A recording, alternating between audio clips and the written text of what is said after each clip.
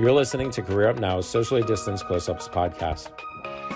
Today, Dr. David Schechter is interviewing Nick Lippman. Nick is the founder and president of Ava Jade. He is a music industry innovator and artist manager who enjoys linking technology with talent, developing artists, being first, and bringing ideas to fruition. Let's jump in on the conversation. When you first started out, did you envision yourself in this position you are now? Or what was your vision at that time? Yeah, sort of. I mean, I think when I first started out, I wanted to be, a top manager and tour the world and build an international resume and an opportunity to see a lot of things with people that I believe in and who, bring joy to the world. I think I've accomplished that, parts of it. I have traveled the world with many amazing artists, and I've seen a lot of things. But I think having kids changed that a little bit in terms of my priorities became a lot more spending time with my daughters than pursuing traveling with bands. And I think rightfully so. So, yeah, I do. I just didn't realize how much fatherhood would mean to me and how important every aspect of that and being a part of my children's life would cause me to reevaluate certain steps I was taking in business to make sure I don't ever put myself in a position not to be there for them for any and every milestone in their life. Well, I think that's a very good balance and perspective and value system. Could you briefly share your journey from starting out to where you are now?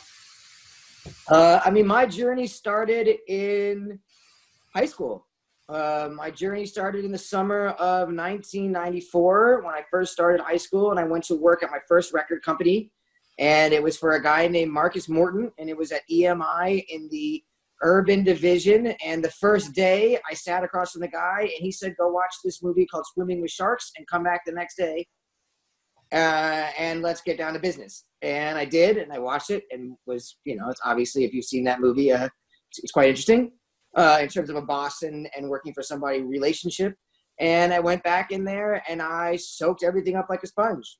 It was back when we were, literally you were taping together long play records and cassettes and sending them out to radio, and just the record companies at the time, so much was going on, and it was such an enjoyably fun, upbeat atmosphere of play and music, and it was such an amazing feeling every time I walked into that office that I just really loved it. I went to school, and the next year I wanted to get another job in the music business, and this time I went over to work at Interscope at Murtaugh Plaza, which was in Westwood, and I did that for 2 years, 2 summers, the summer of 10th and 11th grade, which was awesome, and I got to meet and work with Suge Knight at the time. He was a pretty big deal in terms of seeing something from a really different perspective. I got to listen to every unreleased Tupac song ever, after his death, and read his fan mail while doing it, which is pretty cool because I was a huge fan, just still am. And then when I moved to Florida, my uncle and my father found this band, Matchbox 20. It happened to be right in the same exact place that I was in college. And my friends saw that and sort of were like, well, then you could be my manager. And that's sort of how I got into the management forte. It was sort of accidental. And then from there, I started to learn, and when I got done with Florida and came back to LA and I finished college, my girlfriend, who became my wife for a long time, now my ex-wife, pushed me to talk to my father about working alongside of him and learning the business, and I told her I don't want to be someone's kid my whole life. And I went and sat with my father and told him exactly that. I don't want to be known as Michael Lippman's son. That's not an identity I want to take on. I said, but I see there's a shift about to happen in this business, and technology is about to really take a stranglehold on what you do. I want to go run with that. And I learned the management business from him, but simultaneously started to really focus on these digital players and these digital things, these things like that were just starting, like Pandora, and Amazon was breaking into music. And we were the first management company, maybe the first or second management company in history to have artists on Spotify. And I went in there and met Daniel and made these deals and met all these people because I really saw this shift happening. And as a result of that, by the grace of God, I got really lucky that I got in on the beginning with the big dogs, and I leveraged Matchbox 20 as my way in, and they benefited enormously from that because they became a very, very big digital band. Just leveraging the relationships I had, and those people and their wives' love of the band. And from there, it kind of ran with it. I did the artist thing on one side and created and developed new acts. And on the other hand, I took all of our business into the new digital age and made sure that we were ahead of the curve. And I've done, I think, 46 quote unquote firsts in this business utilizing technology. I did a deal with Facebook before anybody else did. I did a deal with eHarmony before anyone knew what dating sites were. I did the first influencer campaign in history when people didn't even understand what that was. And on one end, I was so far ahead of my time that I didn't necessarily have the results that you'd want to see. However, time has only showed you that I was exactly where I needed to be, just early. So that was kind of the journey. And yeah, that's the story of adapting and following your interests and trying to be at the cutting edge of change, which is important in this world. Yeah, absolutely. And seeing, what I can do to help build on the legacy that my family created and how I can carve my own name out in this industry. And it was the clear path for me was doing something new in a business that had done old for so long. What new challenges or opportunities does the pandemic present for your company and your industry? Well, challenge-wise, we had to cancel every tour this year. I had to put on hold. Unfortunately for us, the 2 to 3 weeks leading up to everything closing down, I had a lot of incredible things going on for a lot of the younger acts that were going to start to see the light of day and start to break through through the clutter. And then it all got shut down. On one side of it, that's been terrible. On another side of it, we've been able to work on a lot of music. And we've been able to do these Zoom shows. We've been able to keep ourselves current and keep all of the artists in people's hearts and in people's minds. I think one thing is we're all in it together. So it's not like just my company suffered this problem. Actually, I think there's probably management companies that have streaming artists that stayed doing fine. There's management companies that 90% of their money is based on touring. And somehow I have, not yet managed to come out of this on the other side. Also, there's people who look at the pandemic through one lens and don't ever want to leave or talk to anybody. And then there's the others who look through it in the other lens and, okay, well, I've been good for a little bit. Maybe I can go out now with my mask. And you're kind of seeing it both. And then there's the whole, everybody saying, wait for the second wave and the second wave. And it's going to get bad in the fall. And so you have all of that kind of pent up. And then, of course, you have all of that stirring in pot A while we have to deal with the ridiculousness of still having race issues in 2020, which I come from a multiracial family. I find it to be, it's terrible.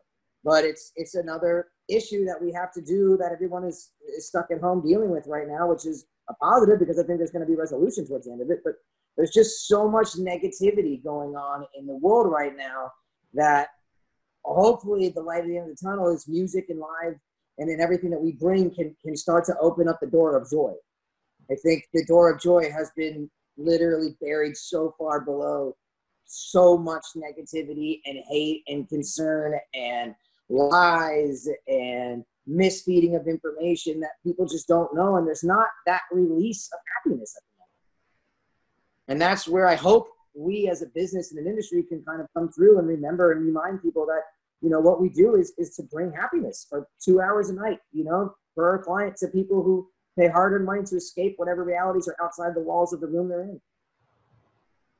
Is there a challenge for your industry in trying to bring joy and escape, and at the same time, if you will, dabbling in politics and political statements? How do you do that in such a way as to allow your audience to relax and get away from their everyday experience, which right now is very conflict-based and very politically based? Yeah, well, I think one, people need to understand that if such and such celebrity was never a political person on their social media platform now, it probably should start. That's not, Number two, I don't think that celebrities or people that, or musicians are necessarily people that we need to be going to for the answers to these bigger problems. Most of the people that I feel like people go after for questions and solutions and opinions aren't properly educated on everything that's going on, and therefore don't know the whole story in order to give an opinion. I also feel like no matter what anybody says, somebody can read into it any way they want to. So it's very difficult for people to feel like they're saying the right thing, and then 2 seconds later, here comes somebody saying, well, you know, what do you mean by that? Or how do you do that? And all of a sudden you're pigeonholed, and for that, you want to take a step back, but you also feel it's your right as a human being to step up and say when you think things are wrong and inhumane, and agree with movements and agree with things are out there. So it's a tough place to be in, especially when you have guys that are out there saying musicians need to be in the right, musicians need to be this, and you have musicians saying, look, our job is to bring joy to the world. Our job is to help you escape, and for us to go and sing songs about things that are going on in life that hopefully you relate to and hopefully can help you get through what you're doing, not add fuel to the fire. Albeit there are political artists too, like Rage Against the Machine and shit that I totally love. So again, that's another question. Can you name a teaching moment for yourself, whether that was a mistake or a failure or something that made you reassess something along the way? In this instance, or just above? No, just totally. in anything in your career. Yeah, absolutely. In the beginning of my career, I was because my dad was well known, and I was so scared to not know everything that I sometimes, and this is really beginning, this is probably the first 2 years of my career, you know, I would definitely tell people I knew things that I didn't know. And then I would have to go back and learn what they were. And I think I didn't really understand that it's okay not to know everything.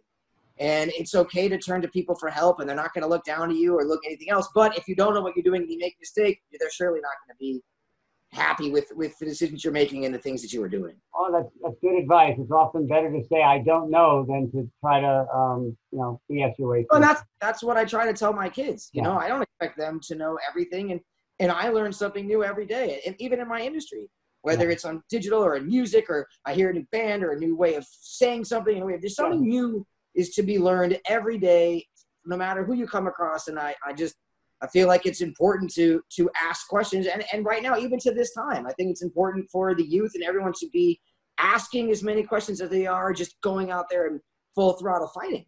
Yeah. How has mentorship enriched your life? You mentioned someone earlier that was an influence, mentor. I mean, I've been lucky to have sort of a mentor in my father, albeit it's very uniquely different relationship because the father / boss then / partner hat is a unique one to wear because there's no time off and time on since you're family. I've had some great mentors and people who have helped me navigate when I have problems with my father. And I don't, like any father-son relationship or any boss, you need to be able to turn to people that you can trust, especially because we're a well-known family. I believe it's an important thing to have. I think I mentor a couple of young kids who want to get in this industry and try to help them understand what they want out of it and what they're trying to do and what their goals are, both as human beings and as either managers or whatever they want to do in the music industry. I think it's important for everybody to think about what you want. And if your answer to me is money or anything like that, I don't think that you're doing this for the right reasons, and you might want to reassess. I mean, sometimes I even meet with young artists who have wealthy parents, and the parents are like, look, I want to put money into this, and I'll sit with the artist, and I'll go back to the parent and say, hey, you know what, I think you guys need to have a conversation. I don't think that your son or daughter sees it the way that you see it. And I don't think that no matter what you can do for them, I don't think that's what they're looking for in life. And I think before I can help you or anyone can help you, you need to go back and really have a conversation and make sure that you as a family are on the same page. And I think that's a lot in any part of our industry. That's very, very appropriate.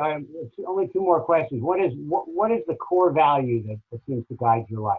Core value. One core value. Honesty. I think that I learned early that my business is filled with a lot of people who are bad people, and that it was a unique lane for me to take to be a good one, and to be one of the people that I know people can trust, and one of the people that knows that I do honest business, and one of the people that knows when my father did this before me, and it was something I really respected with him. But when you get the Lippmans or you get me or in your world or in your team or anything, you're getting somebody who cares, somebody who's honest, you know, somebody who's going to work hard. And I think those are all traits that I want my kids to take on as well. It's a really good one. Really good one. All right, I'm going to have you one final question. Why do you think mentorship programs like Career Up Now, which is the program on the basis of which I'm interviewing you, why do you think that this type of program is important? I think people need a place to turn to. And the more, you know, your community, at least when I was, you know, the community was always a place that you were supposed to turn to. And sometimes kids don't have a community, or you're isolated, or your parents are working, or you're brought up by the name, or you're brought up by this and you don't know where to turn to. And places like Career Up that create a community for people who have like-minded thoughts and reasons and things they want to do and people they want to get at and really want to get something out of it. That's really, really important. It's similar to what the YMCAs were, you know, back in the days, and the kids that would go there, that went there to play ball, and went there to do all the right things, that it provided something that's really what you wanted to get out of it, and how much you put into it was how much you took. And in places like this and mentorships and all that, you have a group of people on the mentor side who are willing to be there and help. And if you have the same willingness and group of people who want to take said advice and want to ask questions and want to learn something, then you have something really special. And it's important that people feel secure in an environment that they can do that and not feel like they're being judged, or not feel like someone's going to call them stupid, or not feel like they don't know enough to pursue their dream.